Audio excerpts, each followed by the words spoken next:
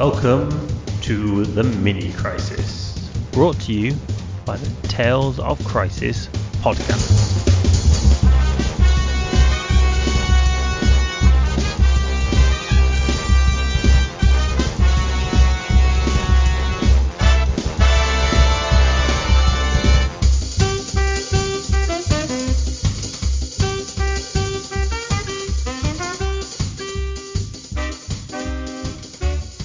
And welcome to episode 11 of the Tales of Crisis, with me, your host, Martin Swaffield.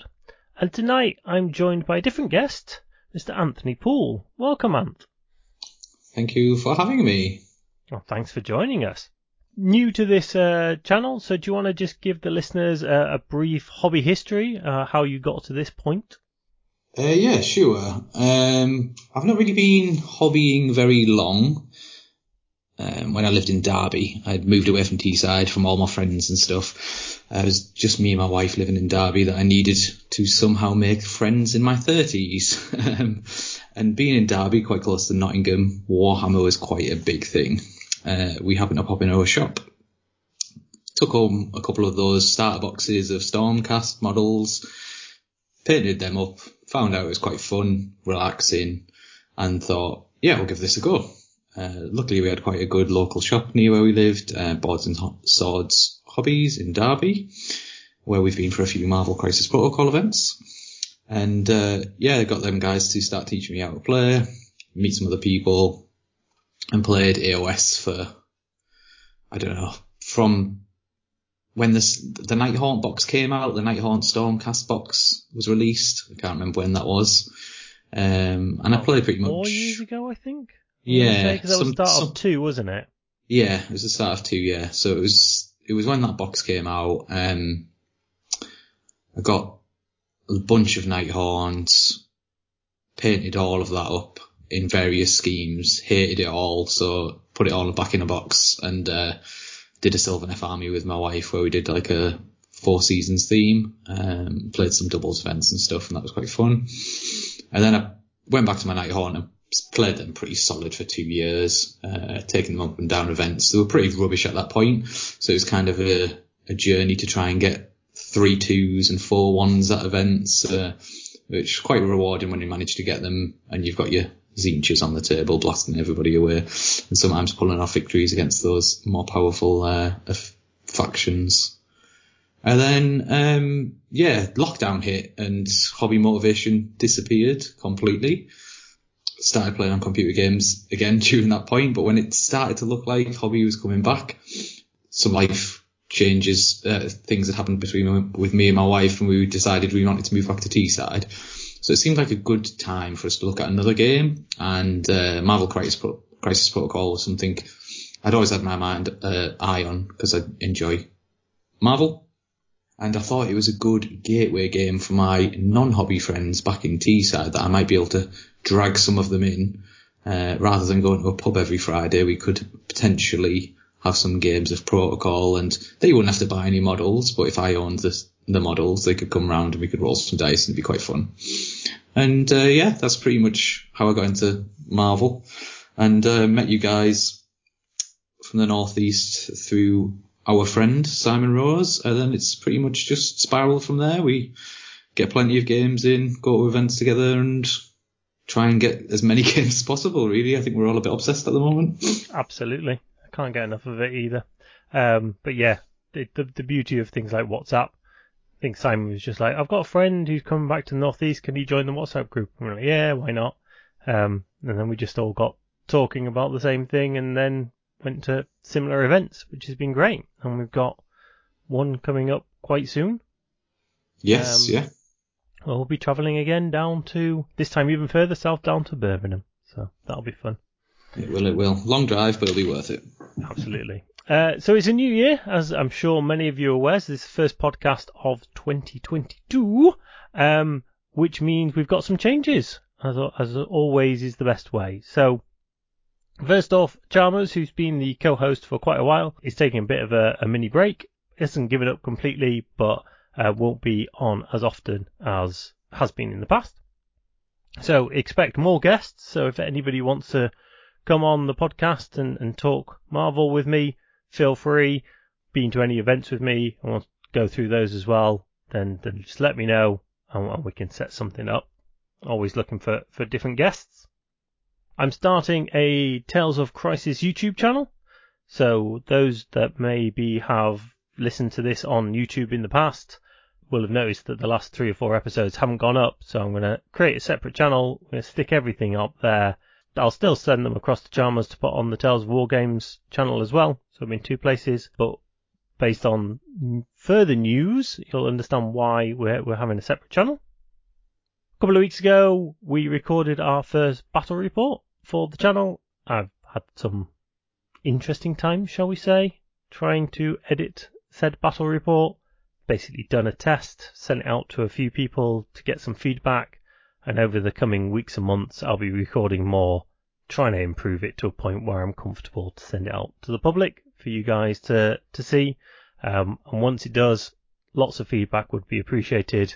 You need to understand what people are looking for. Last but by no means least, we've started the new year with a new sponsor. So we previously were sponsored by Blackgate Games. Still a great store, not falling out with them or anything like that. But we, as many of you regular listeners will know, we spend a lot of time in the Bearded Card Trader, do a lot of events there. And so it just made sense to partner with them. So we are now sponsored by the Bearded Card Trader. So go check them out at thebeardedcardtrader.com. They're on Facebook as well. Great deals. They do a number of things. They stock a fair bit of Marvel Crisis Protocol, but they do everything from Legion to Games Workshop to board games, and as the name suggests, plenty of card games. So go check them out. We've had some news, lots of news, in fact, but the more breaking news is Grunts.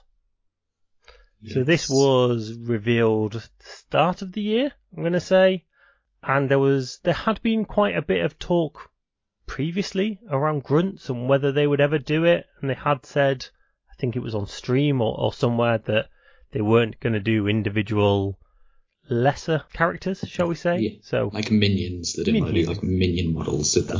How is it? Likes of Agents of S.H.I.E.L.D. or AIM lackeys, etc. Mm-hmm. However, we now have them in a very limited capacity. So what was your first impressions when you heard that these were actually coming out?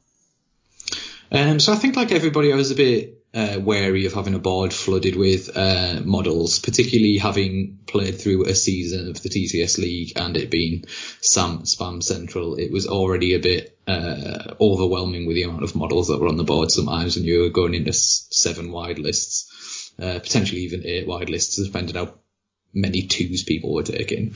But I was quite intrigued by the idea of it, like depending on how they've done it. I think they've got a lot of goodwill at the moment, Atomic Mass Games, in that they seem to be doing things right, and I kind of just don't want to build into the, oh my god, this might happen. I'm kind of on the side of, let's just see, because they've done everything else right so far. I'm not going to get negative about them when I've not even seen what's coming. So I was kind of just looking forward to seeing what they were coming, and now we've seen them. I'm pretty happy with the solution they've come up with.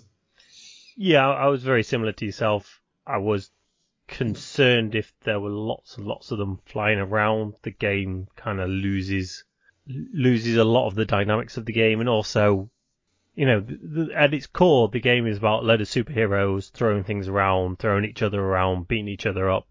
That's at its core, and if you've just got Hulk facing off against 10 Agents of S.H.I.E.L.D., it's not as exciting, is it? No, not at all.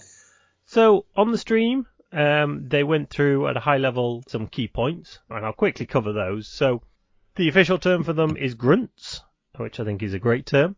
They do not cost any threat, and they are part of their parent character. So this was the good thing. So you're not going to see lots of them because they are tied to their parent characters. They're a bit like Magneto's metal constructs, but they can do a lot more.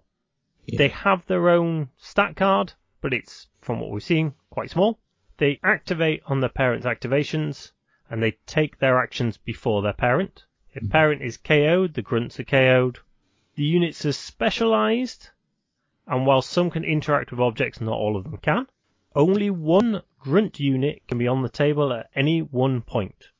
So even if you had multiple parent units, so units that can go with grunts, you can only ever have one grunt unit on the table at once, which is, I think straight away makes everybody go, ha ha. Yeah, definitely. You're not going to have the table flooded with them. Yeah, I think that was the thing that just really made everybody just kind of calm down on what was coming. So. Yep. And they're deployed with their parent at the beginning of the game, and I think that's the key thing. The ones we've seen so far have been 3 models on a single base. We're not talking about a single grunt, even though there's only ever one at a time. It's a group of grunts represented by a single entity as such. Mm-hmm. So all of that sounded great, and then we got to see some pictures of Nick Fury Jr. with his people jumping out of an imaginary helicarrier and a magic rope. And then we saw Daredevil and Elektra with their super ninjas. Personally, I was much more interested in the ninjas than the shield agents. I thought the shield agents, there was just something a bit like I'd loved Nick Jr., but I didn't really like the shield agents. Yeah, I like them both. I think they've done the outfits really nicely for like the shield outfit in general. I just think it looks really nice. It might be the way, I don't think I'll paint them to that level, but I like that bluey purple. Really pops. It's really nice. I think obviously there's a lot of not complaints, but like meme stuff going on about the rope and this, that and the other. But I mean, when you read the facts, like when you read the transmission about them jumping out of the helicarrier. Yeah, jumping out of the helicarrier to grab civilians, it kind of makes sense from that perspective. So I quite like them. Definitely be painting them all individually because it'd be a nightmare on one base. I might not even put all 3 on the base. I think maybe a bit more room with the 2 on would look good, but I do like the models. I think they look cool. Yeah, I think, and like you say, it gives you room to do different things. Mm-hmm. A bit of flexibility, a nice big base for you to play around with. Definitely. So then we saw the cards. So Nick Fury is a 4 threat. Pretty standard, 4-3-4 on his defense, medium move, size 2, nothing fancy there, 6 health. Couple of attacks. Key thing for me is his first attack is character gains 1 power. So it's a guaranteed way to get a power. The second attack is power based on damage dealt. And then his spender it's interesting, it's range 3, strength 7, 3 power. But after the attack is resolved, an allied shield agent's character, which is the grunts, within 3 of this character may advance short towards the character and then make their attack, essentially. Yeah, I think that's really interesting.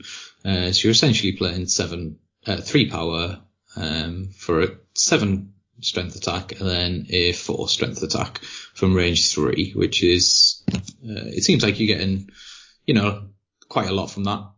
Considering people are quite happy to do 2 4 attacks with a rapid fire, so potentially doing a 7 attack followed by a 4 attack for just 3 power seems worth it.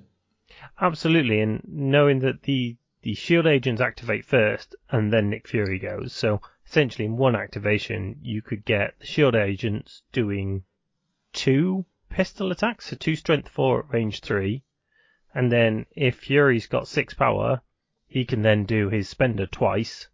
So that's a fair bit of dice coming out from one activation. Yeah, I think when Nick Fury might have been flipped and he's got that bit of power sat there, you could probably nuke a lot of characters down in one activation with Nick Fury at the top of the turn. So if it's your priority, Nick Fury's been dazed, comes back, and he's got this power and his grunts, he could potentially just put out a world of hurt. Absolutely. So it's going to be very interesting to see how they play out. And all of that is just for 4 threat. The grunts themselves are not particularly... They're not going to hang around that long. So they are 2 health, medium move, size 2, and they are 1s across the board. As we mentioned, they've got pistol attack, which is just range 3, strength 4. What they do have, however, are some interesting special abilities, and we'll come to those in a minute. If we finish off Nick Fury, so he's got 2 special abilities. So the first one is Call in the Cavalry, and essentially this, for 2 power, means if there's no shield agents on the board, he can place some within 3 of him. Now, I'm not sure, actually, if I've read this right. So I think previously the thought was that he would be able to start the game and then call them in, but I don't think he does, because he starts the game with them on, doesn't he? Yes. Okay, so that makes life a lot easier. So I think when this was first revealed, there were a number of people, myself included, concerned that he would move forward, get these to drop out the sky within 3, pick up an extract, and go from there. So when they come down, as part of this call in the cavalry, they come down with an activated token. Yes. So they can't come down and then do something. However, what they can do is they are able to immediately interact with one extract objective. Mm-hmm. So that will be interesting. So this is going to be in the latter turns where you're going to be looking at, okay, fine, they're going to come down elsewhere. I think it'll be really useful if Fury does daze someone himself who's got an extract. He's got a bit of power. He doesn't have to move towards an extract. He can get them to come down and pick up an extract. And they're now, although they may drop that extract later when we get to the shield grunts, they have a superpower that helps them still kind of keep the extracts on the side. We'll talk about it now then. So as you brought it up, it's buy you time. And essentially, if the grunts get KO'd or dazed, the controlling player gets to place the extract. So whereas normally, you would daze somebody and you'd put the extract as near to you as possible, in this instance, if you daze Shield Agent character, then the controlling player gets to place that, which is massive because it means you can place it much closer to your own people. Yeah, I think it's great because let's say Nick Fury does daze that person, drops one of these guys down, they pick up that extract. Yes, they're probably going to die to the first attack that goes into them, but that means one of their characters is having to waste an attack into them and then potentially move quite far into your territory to then pick that up if they want to go and get it, which is going to leave them in a position where they are vulnerable, as opposed to as it is now, without the grunts, Nick Fury would usually, let's say he dares the person on the first attack, he would have to move up and he's vulnerable. So it really keeps Fury in a position of power, essentially, a lot of the time. Yeah, he's often just going to be quite literally sending his grunts to do his dirty work, which is very thematic. Yeah, 100%. His last special power is Director of S.H.I.E.L.D., and this basically means if the grunts are within 3 of him, they may reroll one of its attack or defense dice, and Nick Fury gains 1 power whenever the allied character deals damage or suffers damage. So Nick Fury is going to be getting power every time the grunts either take some damage or do some damage, which is going to be great. And he's also giving them a reroll now. Their defense, as we said, is only 1, so that defensive reroll is not going to be clutched that often, but I think the attack reroll may well. 4 dice with a reroll. That's not bad for a freebie as such. If you're chipping away 2 damage with that, then you're probably happy. Absolutely. And then the last thing on Nick Fury is he is a leader. So he's a leader of Affiliation S.H.I.E.L.D. So it'll be interesting to see who actually fits into that affiliation. I'm assuming Black Widow, Agent of S.H.I.E.L.D. will get in there. Probably Hawkeye. Yeah, you'd think so. Captain America? Don't know. Maybe it just depends on what version of S.H.I.E.L.D. they've based it off, I guess, because obviously you wouldn't say from the film's version he's not a member of S.H.I.E.L.D., is he? So it depends what version they've pulled it from. Will be interesting to see which direction they take that. But yeah, and his leadership it's quite interesting. So it's if you have fewer victory points than your opponent, the first time each round an allied character is dazed or KO'd by an enemy effect, the effect after it is resolved, you score 1 victory point.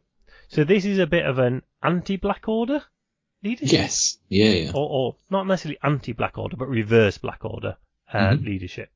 And again, it kind of feels a bit Sam Spam-esque, as in, spam lots of characters, and you'll get you only get the 1 per turn, so you're not going to clock up loads from it, but it's still a good one to have. It stops gaps being built. It keeps you in the game if you are losing people. Yep. And then if you've got equal number or more victory points than your opponent, When an enemy character damages an allied character with an attack, the allied character may spend 1. If it does, after the attack is resolved, it may advance short towards the attacking character.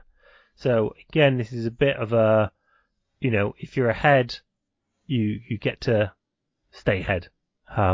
If you're behind, you get a way to try and close the gap, which I really like. I always kind of think every time I read one of these leaderships, well, what else can they do? And they keep finding different ways to do leadership that is quite unique. It's not like they're just constantly, just reroll defense dice, reroll attack dice. Yeah. Mine as well. They're finding lots of different ways to do it, which I really enjoy. Yeah, I like the fact that it's 2 parts and it acts different depending on how the game's going for you. I'm not hugely fussed on moving towards, because I'm not sure.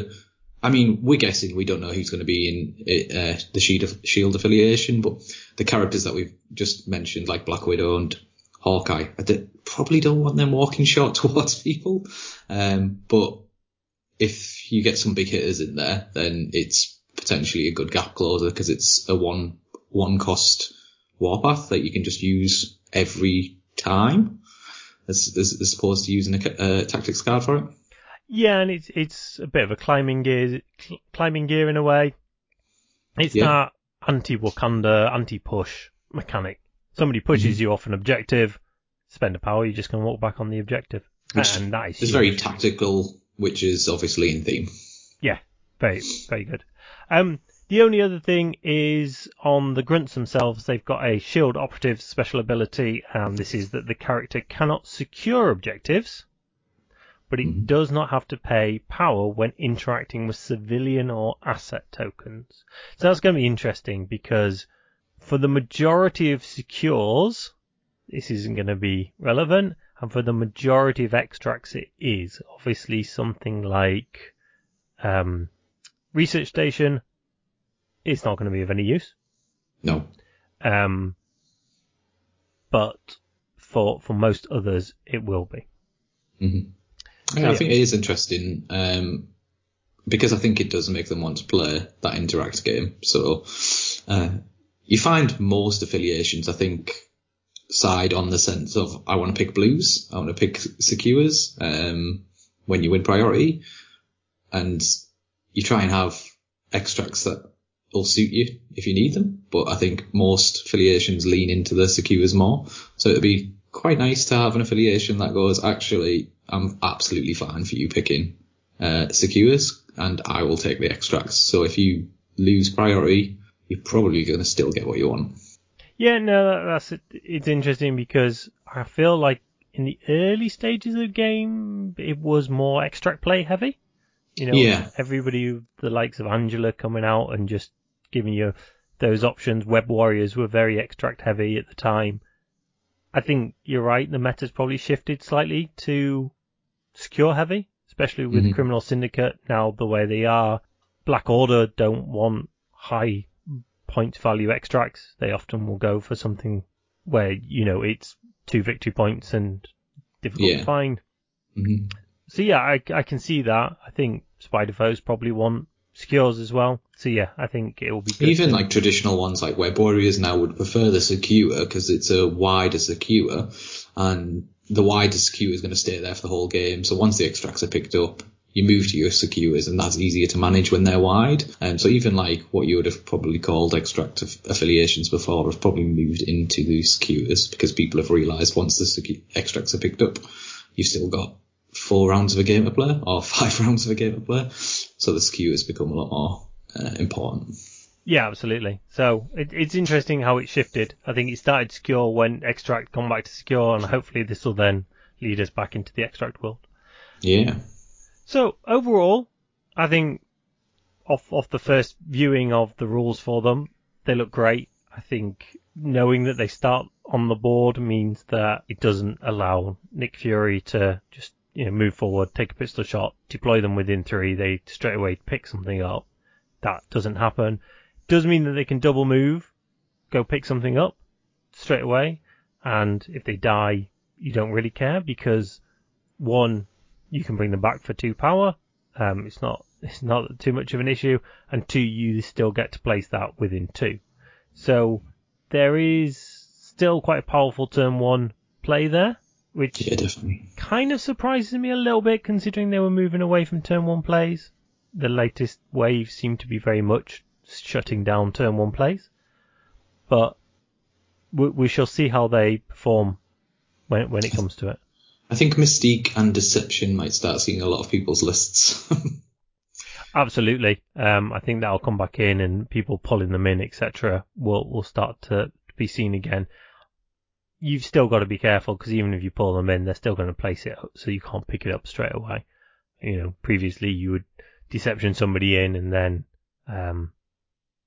beat them up and then take the extract off them. I think that's easy to do. Probably the tactic is if you can pull somebody in and actually not, because if you can keep them away from Fury, I think you probably pull them in. If you've got somebody with a throw them back again, and then let them have the little 4 dice shots at you occasionally, and just see whether you can keep them over the other side of the board and daze them when it suits you. Yeah, I mean, one throw is probably going to kill them anyway. They've got 1 defense and 2 health, so. Oh no, don't throw them at anybody or anything. Just throw them into a space further back. So keep on keeping them back away from Fury. No, I think it's interesting to see how they've done this. The general approach to grunts kind of gets my tick. I'm quite happy with the way they've done it.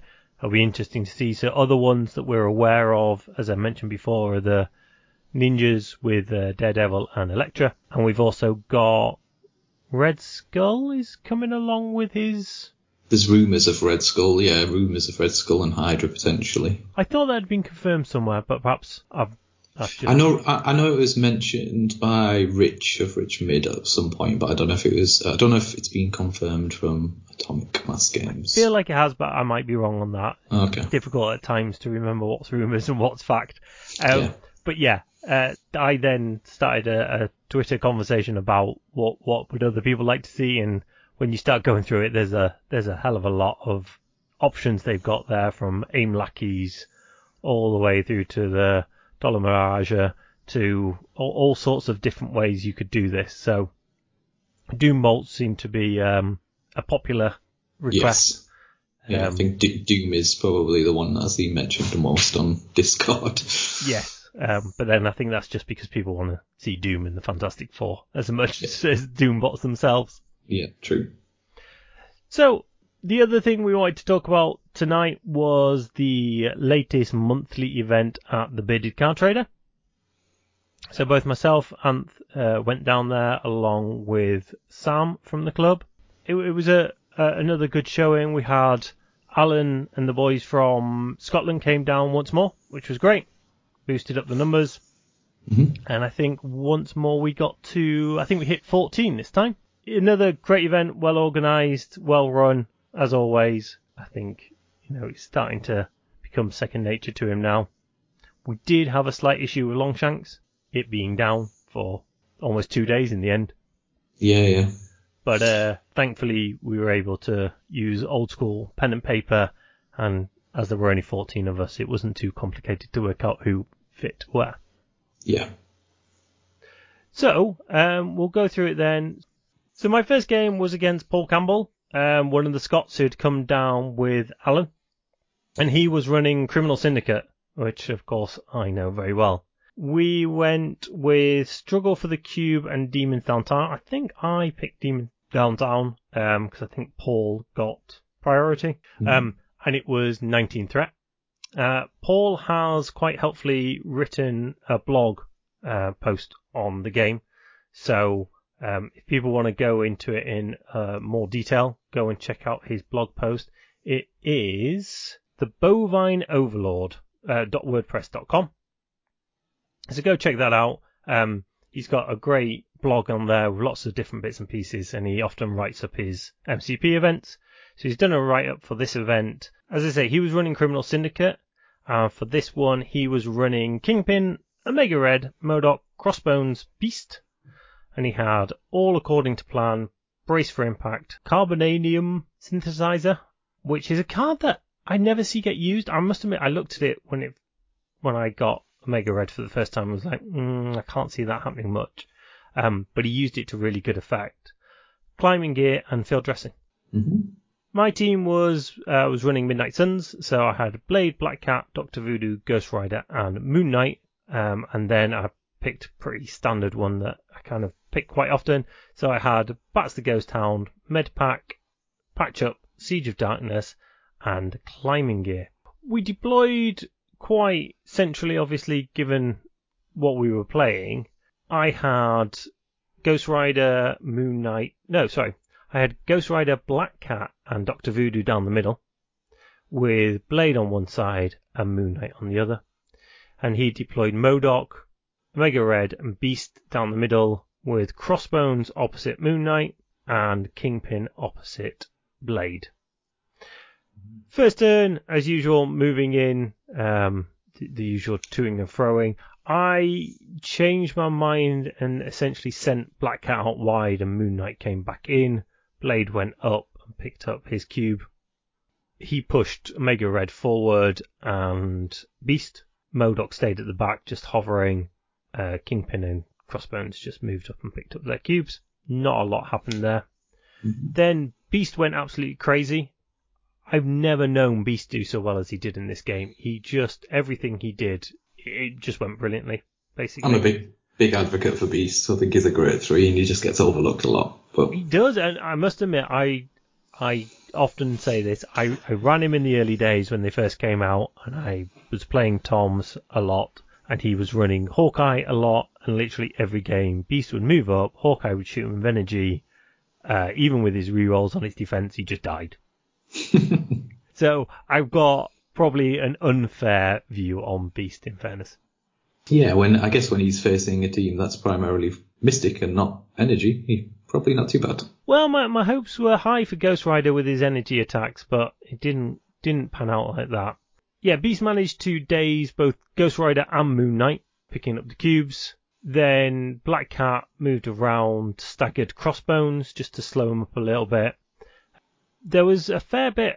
MODOK went up against Dr. Voodoo, and Dr. Voodoo held up extremely well against MODOK, which was good. You know, keeping Brother Daniel token on him meant that he had 6 Mystic defense.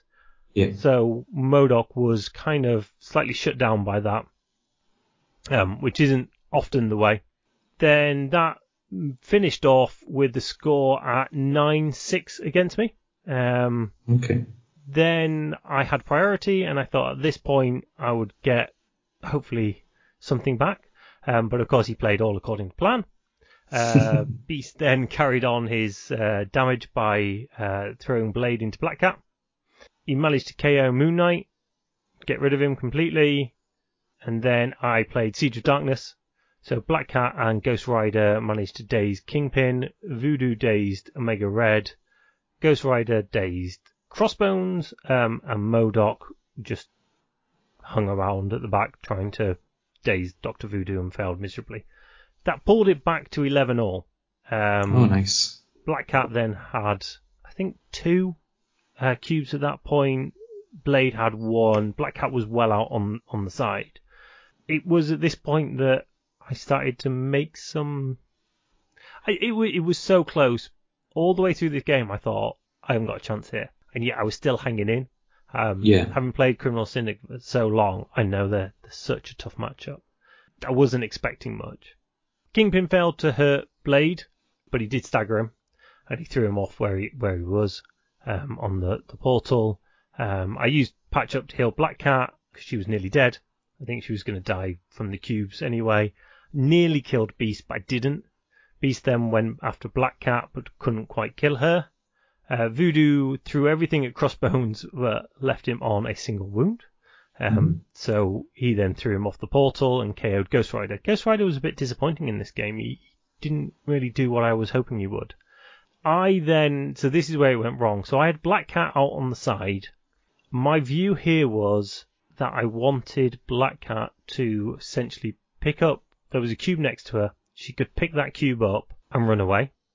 Yeah. And based on my math, that would have left us in a draw. Yeah. So the gamble was pass. I forgot that Omega Red was range 4 with his pull. I thought he was range 3. I didn't think he could make it.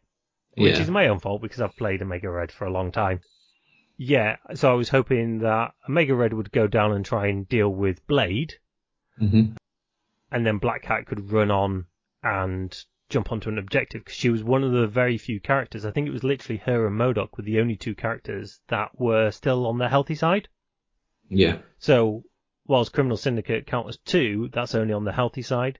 So I thought, even if he moved Omega Red down to capture the bottom objective, I could move her on, she'd still win it, because she was healthy. Or if he stayed in the middle, I could move him wherever. Unfortunately, like I say, he moved down, he pulled her in, and then it was close, but he just managed to daze her, which meant she dropped the cubes, which meant I couldn't do anything about it. So it went to 15-12. Yeah. It was a funny one. Like I say, had I run her away, there were a couple of things that could have happened down the bottom. It was a bit frustrating, but it is what it is. He's a great player. It was a great game, really tactical.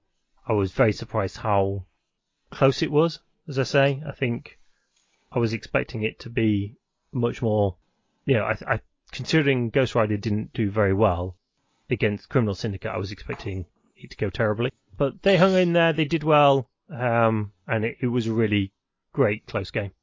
Yeah, I think you always get a bit of a knot in your stomach when you come up against Criminal Syndicate when you get to the table and the opponent's got them, because you're a bit like, how do I unlock this puzzle? They are one of those affiliations when you just look at them and think, I'm not quite sure what I'm going to do here. Absolutely, and I think it's one of those ones where you sit there and you kind of go, I know what he's going to do. Yeah. But I still can't do anything about it. So yeah, I mean, he played his team tactics cards well. He did some of the predictable things. I knew he was going to play all according to plan, but it was just one of those ones where you kind of hope he doesn't. And that kind of meant that I had an opportunity turn 2 to play Siege, but I think I would have only got 2 characters, because I was always on the back foot. He was more aggressive than I ever played Criminal Syndicate, which kind of caught me. I was expecting him more to play more defensive, but he was quite attack-minded with it, and I kind of caught me off guard, which meant I was often starting a turn with somebody dazed because he'd activated first. I suppose it's a good way to play it in that even if you daze somebody to a point where you lose priority, you can always keep it again. He had priority turns 1 and 2 because he won the roll-off. Turn 3, he was losing priority, but he played all according to plan, which gives him 3 turns of being able to be aggressive, and it meant my Siege was never quite as potent as I wanted it to be. Mm-hmm. But like I say, Paul was a really good player, and as you'll find out, did rather well for the rest of it. Yeah. Who was and how was your first game? So my first game was against Sean. Sean Peterson. I think he goes down quite regularly to the Beaded Carded Trade events. And I actually played him the first time I went to an event there, and we'd played the same matchup, Air Force versus Brotherhood. So I took Air Force to this event. I couldn't decide on who I was going to take, and I literally decided the night before. I think I was in our WhatsApp group, still mulling it over the night before, and because I hadn't played for a while, I decided I was just going to take a list full of things that roll lots of dice at you and try and punch you into oblivion. And luckily, my first game against Sean was a very similar list. So we basically played 19 Threat. I can't remember what our extract was, but it was one of the 19 Threat. I think it was a 19 Threat, but we got Secures.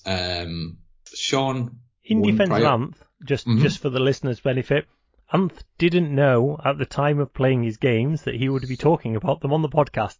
No, so I didn't make any notes. I have reached out to Sean, but unfortunately he's not read my messages. Hannah did fortunately get back to me, who was my second round opponent, so I did get some of this detail. But I can't, for whatever reason, we didn't even register the extracts and skewers on Longshanks like we normally would. I think we gave the score to JP and he just put it in, and we didn't put the extracts in there. So we definitely ended up on Gamma.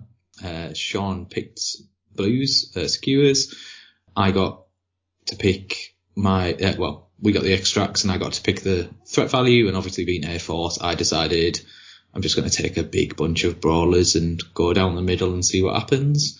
And we just had an absolute whale of a time, just punching each other like stupid amounts. Magneto throwing buildings left and right. I can't really go through it round by round, but by the end of it, I could have probably got more points if I wanted. I could have ended on 15 on the last round, but I didn't want to be one of those guys who intentionally puts myself on 15 so I can potentially score 20 the next round. So I just finished it off and finished the game on 16. I think Sean finished on 7 or something like that. And yeah, it was a really fun game. I played Sean, like I say, in the tournament before. Super good opponent.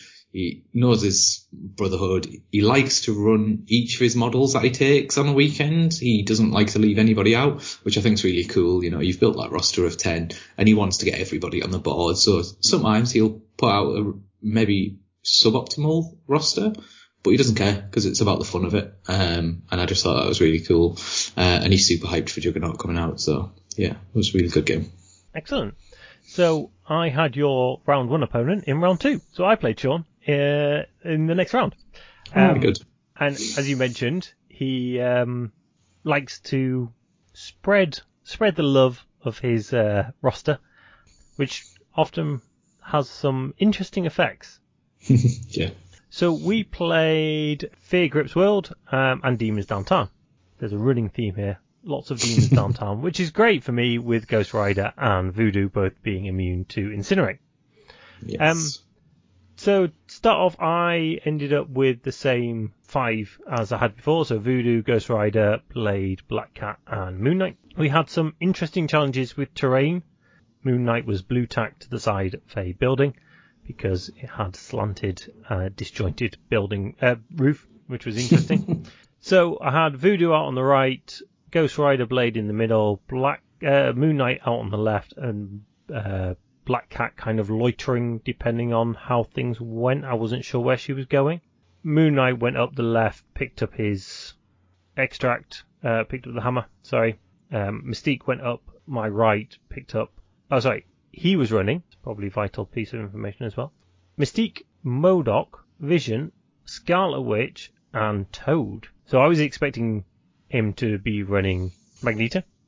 Yes. I picked my list and Team Tactics card, assuming he was running Magneto. And then he didn't run Magneto, and that kind of threw me. And then, as I said, we were talking about it, and he explained that, as you mentioned, he likes to spread it around, which is great. It just kind of threw me to start with. So he played Mystique's leadership, which was great, and he didn't realise about her leadership. There was something about her leadership that he was playing wrong to his detriment. So I explained how it all worked. It meant that he was getting it. I think he only thought you could do it on the first one. Okay. So you thought it was a bit like the X-Men one? I think so, yeah. I might be remembering that wrong. But yeah, I remember having a conversation about it where we were like, no, actually, you can do that and that. And he was like, oh, right, well, that makes life even better.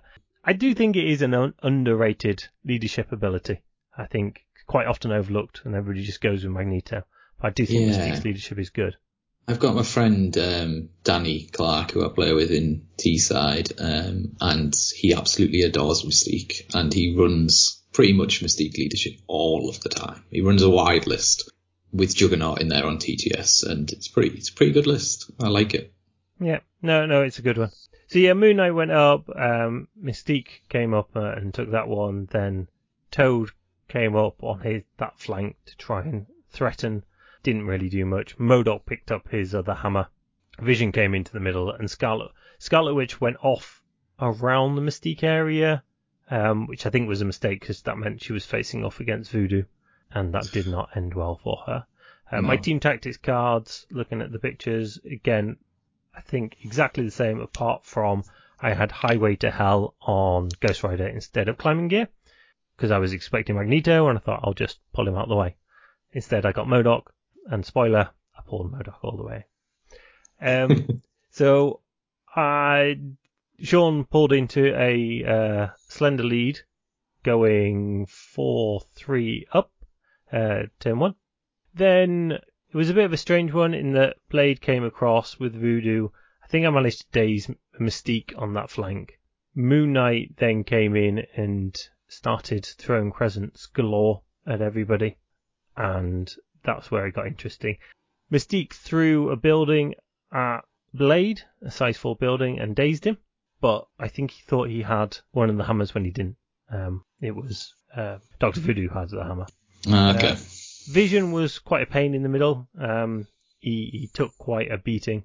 Ghost Rider went up and took MODOK into the corner, which was interesting. Toad came and took the hammer. The interesting thing he did, he took the hammer off of MODOK with Toad. Yeah. And then ran it off into the corner to keep that victory point secure. Yeah. I think that was probably a mistake, because I think with hammers, it's one of the few extracts you want to run away with. Most extracts I can totally see running away, but with hammers, the benefit is not to run away. So especially on MODOK. Yeah, I would have left it on MODOK and just shot. Blasted. Yeah. I managed to pull ahead, where are we? 6-7. So I was ahead by 1 in the next turn. And then I had a combination of some good luck, some Siege of Darkness. I killed Scarlet Witch. I killed Mystique. MODOK was just away in the corner. Dazed Vision. And then Toad was hidden in a corner somewhere else. At which point it was 7-15. We played it out. It was a foregone conclusion at that point. Vision refused to die, and it ended up 21-8. Yeah. Really good game. As you say, Sean's been there a number of times. Second or third time I've played Sean there. He does like to share it around, as you mentioned, which is always good. Gives it a bit of variety. He's not looking to go 3-0. He's just looking to have some fun, which is, to be fair, the majority of the crowd at Bearded Card Trader. Yeah, definitely. What makes it so good going down to those events.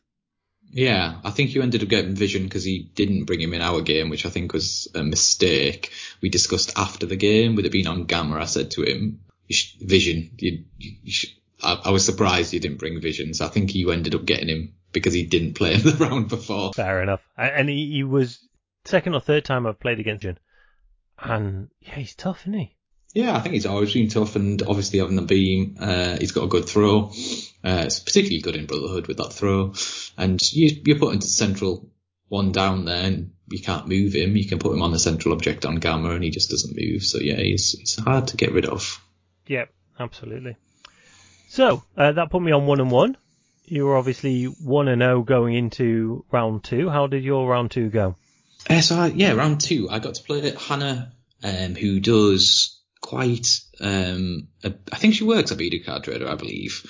Yeah, or I think she's just helps out there. She started helping out there. But I'd seen some of her paintings on Facebook. She put some of the painting up on there. I think she did like a nice Iron Man painting on the side of one of the buildings, one of the brownstone buildings at Bearded Card Trader. And she did an amazing Midnight Suns looking roster, all black and gold, which is absolutely stunning. So she's an incredible painter. So I was quite excited to play her, actually. We spoke at lunch before the round was drawn, and she seemed really nice. And yeah, we started off, we rolled for priority. I think I lost the priority again, but Hannah picked extracts, I believe, and I ended up pulling demons.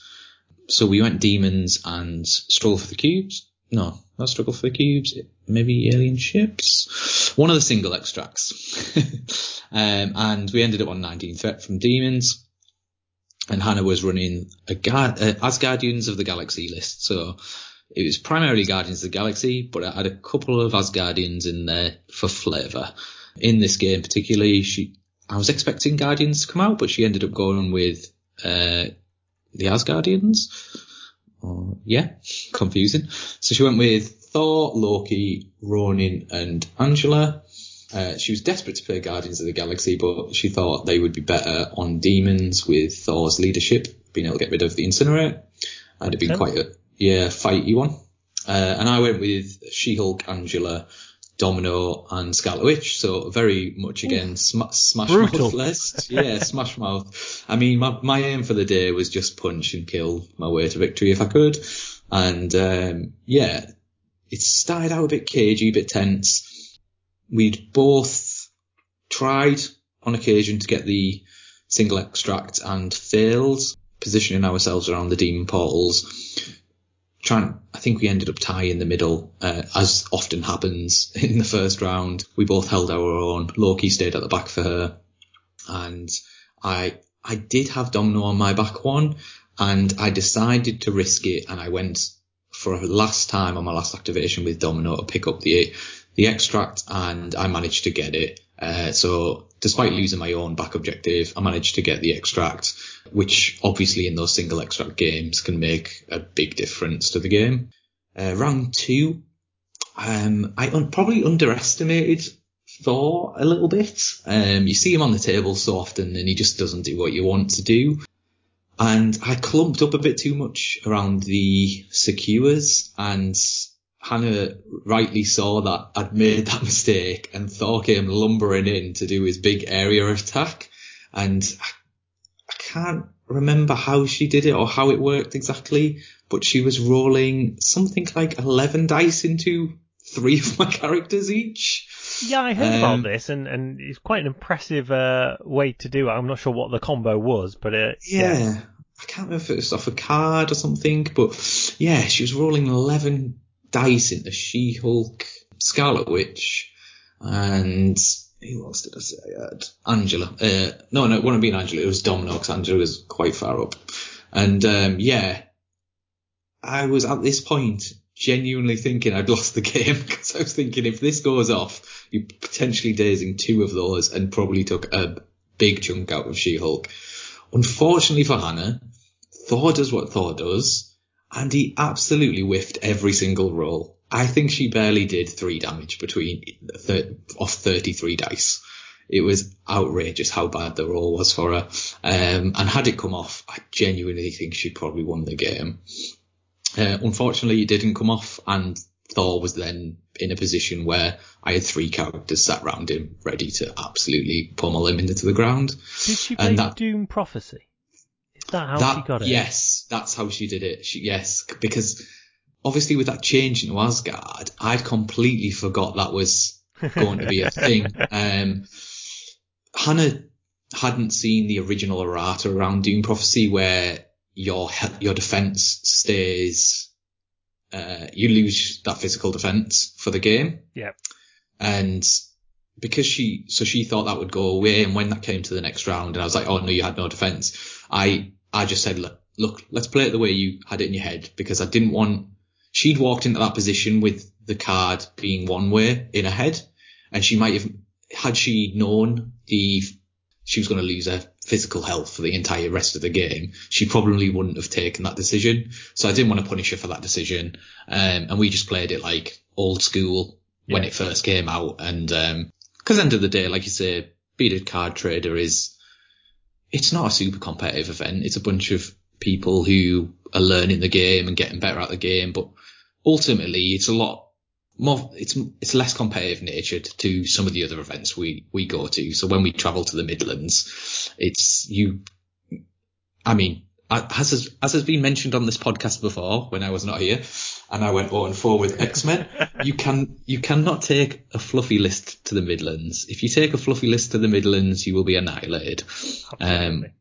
But you've got a bit more room for that, and you can have a bit more fun at the Bearded Card Trader, which is great because we go to these other competitive events and you do have to sometimes take those optimized lists, and this is not one of those events. You can just take a bunch of models and smash people in the face, and it's just super thematic and super fun. And that is exactly what this game was. Yeah, and I think just as on that whole errata, I must admit, years of playing AOS like yourself, the thought of printing out like a list of FAQs and being on it, that happened all the time. I only ever really think about the banned and restricted list. I must admit, when you mentioned it, I was like, oh, I didn't realise Doom Prophecy had been errated, because I'd always played it the new way, and I must admit I'd completely forgotten that the card said the wrong way. But it's one of those ones, there's not a lot out there that has been errated. So, yeah, and I think because we played on TTS, it maybe was changed on there. Probably, yeah. Yeah, so we've obviously played on TTS a lot during lockdown, so we've just kind of got used to those rules. And when it's somebody who's picked up a box and just got that box out of, I can't remember what box it came in, that's the original print. So She knows for future games and future events, and it's absolutely fine. Yeah, it was just that for the rest of the game, wasn't it? Which is quite, and I can see why it did with the original one, with the original Doomed Prophecy, when anybody could pick it up. It needed a bit more of a negative side effect to it, shall we say, because it was super powerful. Even with the negative side effect, it was still a very popular card, and that's why it's been restricted to Asgard now. Yeah. So, yeah, you can see why it's for the rest of the game as opposed to just that turn. Because Absolutely, you could do something like Thor throwing 11 dice at 3 people. Yeah. Just for a new player or somebody who doesn't play regularly, I can understand why, like you say, that mistake would be made, and it was great of you to be able to just say, well, or just play on with those ones, because it's not like you could sit there and go, well, you should have checked the FAQ. Everybody knows to check the FAQ. There isn't really a lot of an FAQ to check. Yeah, and I think even if I was at a more competitive event, to be honest, it's just my nature of allowing some of those things to go. I mean, when we get to the third game, there's something allowed to go probably to my detriment in the game. It won't have decided the game, but I think it would have potentially changed a round or two. And it's up to you. It's the way you play. Some people want to play win at all costs, and not in a negative way that they're cheating or anything, but like they will pick you up on everything, and then there's other people who will let it go for the benefit of a shared experience with another person. Absolutely. I mean, I'm just brought up now. We're talking about the FAQ, and there's quite a bit of an FAQ, but I find it's more what I believe an FAQ should be, which is just clarifying things. Yeah. I've seen in other systems, perhaps the FAQ it kind of changes the game completely. The errata itself is relatively short. There's some bits in it, but nothing of major thing. Obviously now all of those cards that have changed that came in original boxes are now available to reprint for yourself, so you can go and print those out and have access to the correct wording on those cards. Yeah, absolutely. So that slightly took things to a side. So having survived that attack, I was just slowly scoring with the extracts. I moved Domino back to the back objective where she could just, I mean, it didn't really matter too much, but it came in handy later on in the game where Hannah was activating, using the leadership to remove the Incinerate, but then I could still get that Incinerate on with Domino, which then helped me daze Thor and later take Thor out. There was another big play towards the end where Hannah kind of just went all in. She just went for the glory, and if she pulled off this mega play, she probably would have won the game. But it was one of those Hail Mary plays where you needed everything to align for you to be perfect, and unfortunately it didn't go that way, and it just ended up being a really tight game. It finished 10-16 in the end to myself, and I went 2-0 up, which was quite nice. I had 5-game win streak with A-Force at this point at Bearded Card Trader, so I was quite happy. And yeah, it was another great game. It's exactly the reason we go to Bearded Card Trader, because everybody there is super friendly, super nice, and it's just a super relaxed atmosphere. Definitely recommend anybody listening in the Northeast, get yourself over there once a month. Yep, even if you're not in the Northeast, come on up or down. Yeah, definitely. I mean, me and Martin come down to the Midlands, and Stockport there's plenty, so there's no excuse for you guys not to be coming up to us sometimes. Exactly. Right, so moving into round 3, I played Lee Hamilton. And he was running A-Force. So I got my dose of She-Hulk. And once again, we played Demons Downtown, and for the second game in a row, it was paired with Fear Grips World. So Hammers and Demons, another classic matchup. This one was, so Lee was running She-Hulk, Captain Marvel, Okoye, Ghost Rider, and Shuri, I believe. Whereas I played my same 5 once more. All 3 games managed to run the same 5 characters. It's interesting because it kind of, in a way, I felt like I should change it for that last game, but then I looked at it and I was like, I feel like this is the best one, and I'll talk about it at the end, but I feel like I kind of get caught into something that I don't want to be, so I am going to try and switch it up for future games. He was running Gamora, so it was Gamora, Ghost Rider, Captain Marvel, and She-Hulk. I'm sure he had Okoye in there somewhere. Yes, I think she's hidden behind a tree. So moved up. Gamora went and got the right hand one. He then played She-Hulk with Eyes on the Prize and took the other hammer. So he had both hammers on the flanks, but I managed to get the 2 demon portals and my back hammer with Ghost Rider. Then became a bit of a scrum in the middle, but I managed to get Dr. Voodoo down to the back demon portal. Okay. Moon Knight came in along with Blade to take the center one. Black Cat held the back one, and I believe I again went with Ghost Rider to try and take She-Hulk out of the equation. Ghost Rider died pretty early on. Oh dear. He had... It was interesting. His first game, he wasn't great. His last game, he wasn't great. The middle game, he was great. Yeah, I've had enough of Ghost Rider. Yeah, and I think people target him early if you don't have his card that allows you to come back to life. Yeah. But there's only so much you can realistically do as such with that. This is where I seem to have run out of photos. It was a super close game. Voodoo going and getting the back point was massive, because essentially what happened was he was able to go get the back point. I think he threw Gamora away, and I had just enough power to put Brother Daniel on She-Hulk. I activated last, which meant that She-Hulk dropped her hammer, which he was able to pick up. I think he had enough power to do that as well. And she was no longer contesting that back objective. So it allowed me to take all 3 objectives. I think Black Cat had gone and stolen a hammer as well. It put me in a really strong position. Yeah. At that point, it finished 16-12 on turn 4. We ran out of time, so we rushed through the end. We worked out that Lee had a chance if a couple of more things had gone his way. But like I say, it was me going, and that swing turn, I think I'd used Siege as well. Managed to daze a number of his characters. Voodoo went to the back point, managed to get Brother Daniel off on She-Hulk, which kind of allowed me to get that big swing. He was ahead first 2 turns slightly, and then that turn 3 big swing. I think that kind of put him to that point where he just didn't have enough to pull it back.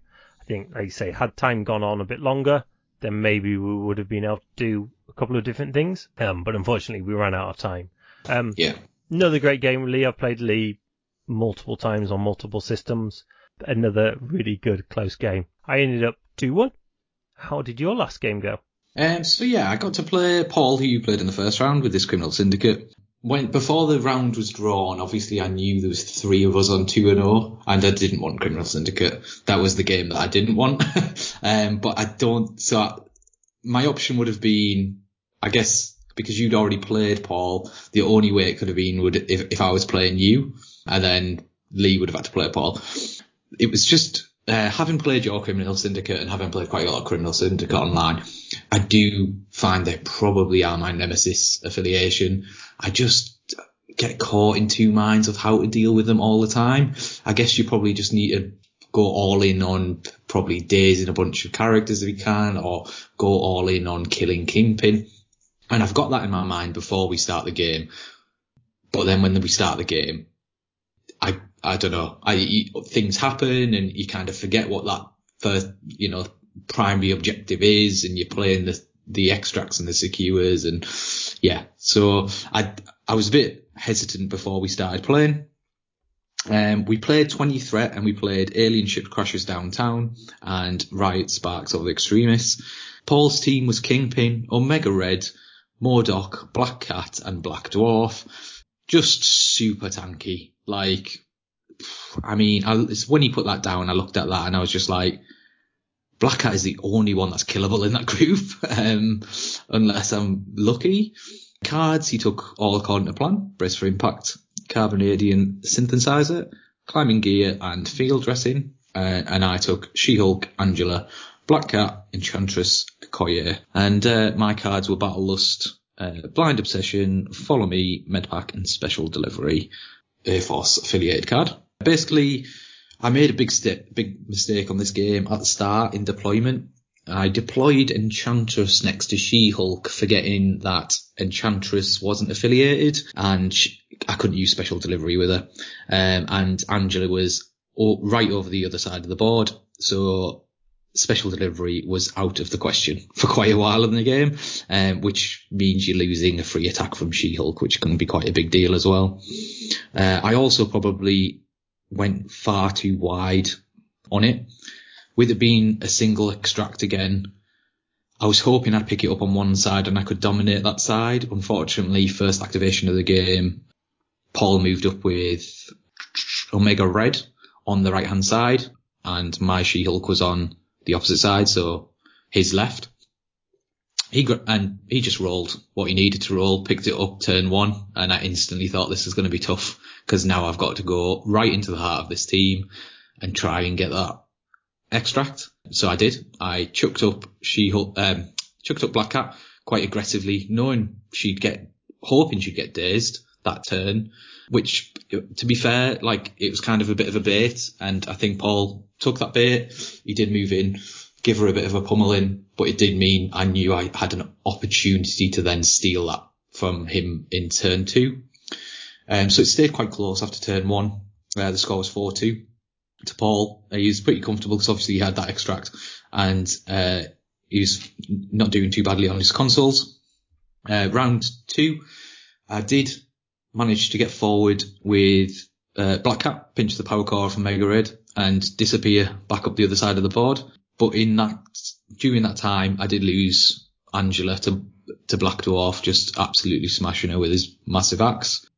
I think this was the round where Paul, he forgot the rule where you can't pre-measure, and it was just totally an innocent thing. He just forgot about it, and he'd pre-measured a couple of times, and I'd let it go just because I didn't want to nitpick, to be honest.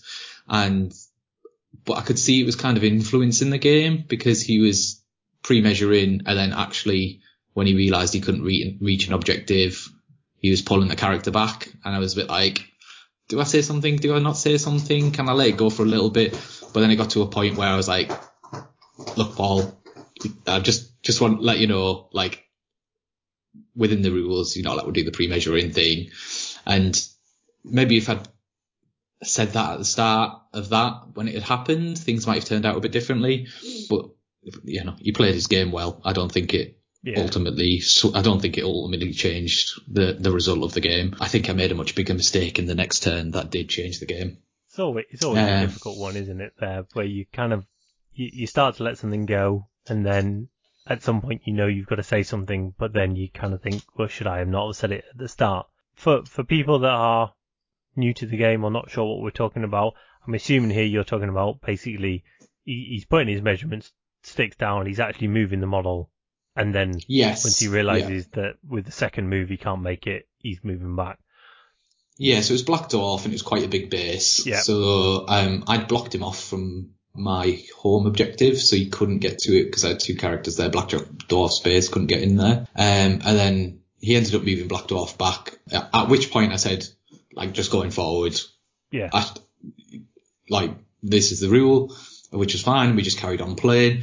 But what had happened was, because I'd said it after that interaction, I then moved a character later on, and he then moved Black Dwarf onto my back objective. So had I'd said it earlier, he would have moved Black Dwarf, he would have landed at my objective and gone, damn, I'm not actually on your objective. Yeah.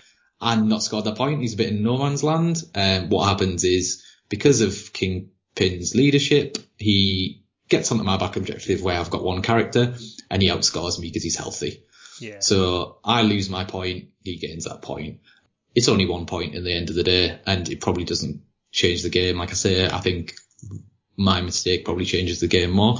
In turn 3, I think we both have... He has Black Cat on my back objective dazed in turn 3. And I think she was dazed in turn 2, actually. And I have my Black Cat on that back objective as well. And I stupidly moved Okoye back. She'd picked up the core after he'd managed to daze my Black Cat. And Okoye then moved back onto my back objective where his Black Cat was stood, forgetting the fact that Black Cat could then steal that objective from me because she hasn't activated yet, which he then did, stole the objective, moved twice long back into his deployment zone, and then grappling hooked and got as far out of dodge as humanly possible with that objective. And I was kicking myself so hard at this point. I couldn't believe I'd made such an absolute rookie error. Yeah, and it was a good hour drive home for me, and I probably thought about that for the entire hour of the way home. But it is what always it happens is. on the last game as well, doesn't it? Yeah. It's always that last game where you're like, damn it, if only I.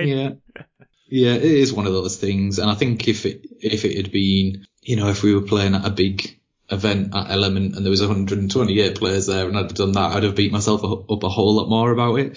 But it was such a fun day anyway, it was not a big deal. Round 4, we, played through through the objectives. It was just a bit of me trying to get back to the core and get it back. I did get up there, but unfortunately it left a lot of my characters in a bad position. They were in a position where they're just going to get hit constantly. He had Mordok sat at the back of the board, firing stuff off at me. He'd moved Black Dwarf back there. I think Black Dwarf dazed Enchantress. Black Dwarf dazed Enchantress, and I think Enchantress was my last chance to grab that objective. Turn 4 ended up 12-11. And then turn 5, I still had a chance, I think, because I'd gained priority. So Enchantress was going to wake up, grab the objective, do one, and I could have potentially still won the game because I was only a point behind. But as you mentioned, all according to plan came out of the bag, and my Enchantress, my priority disappeared, and with my priority disappearing, I think my Enchantress disappeared, and my chances of winning the game disappeared. So it was a great game. Lovely guy, Paul, definitely a deserved winner. Played really well. He knows his affiliation really well. And I look forward to playing him again, and not making that mistake. You learn from those things, and I definitely hope I see him again at Bearded Card Trader in the future. Excellent. Yeah. So as you kind of hinted there, that left Paul on 3-0. So because I managed to beat Lee, that stopped the potential of 2 people on 3-0, which was always good. Because I don't think JB wanted to try and work out which of the 2 would have won based on pen and paper, because as we say, Longshanks was down at the time. So Paul finished 3-0.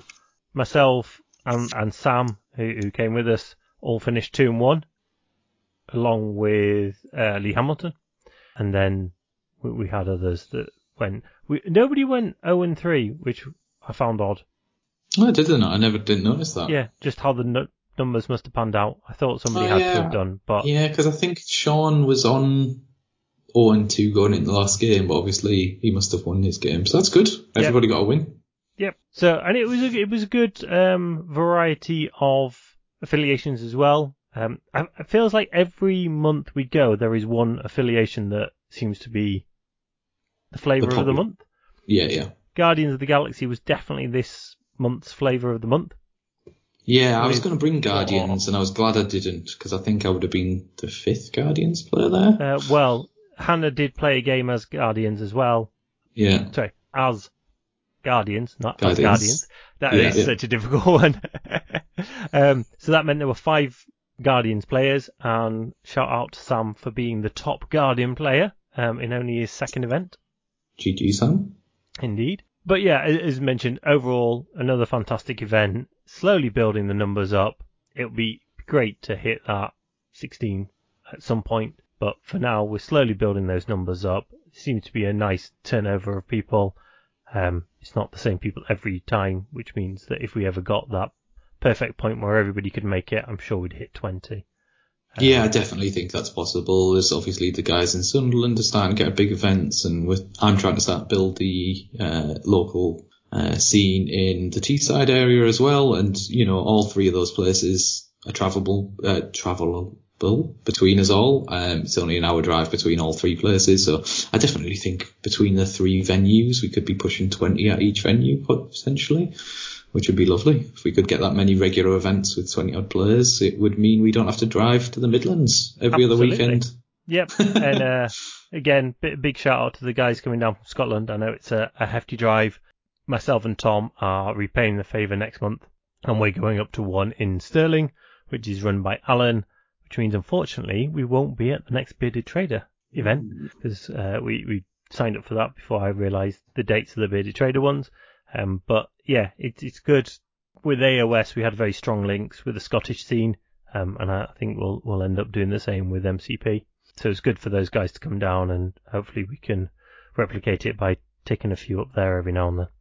Yeah, definitely. It's definitely was. I've played Alan twice now, and he's a lovely guy, and I'd definitely love to come up. Unfortunately, due to work, I can only really get one Saturday a month off, and we'd already committed to Aaron's invitational event, so I can't make this one, but I definitely will look to get to one in the future.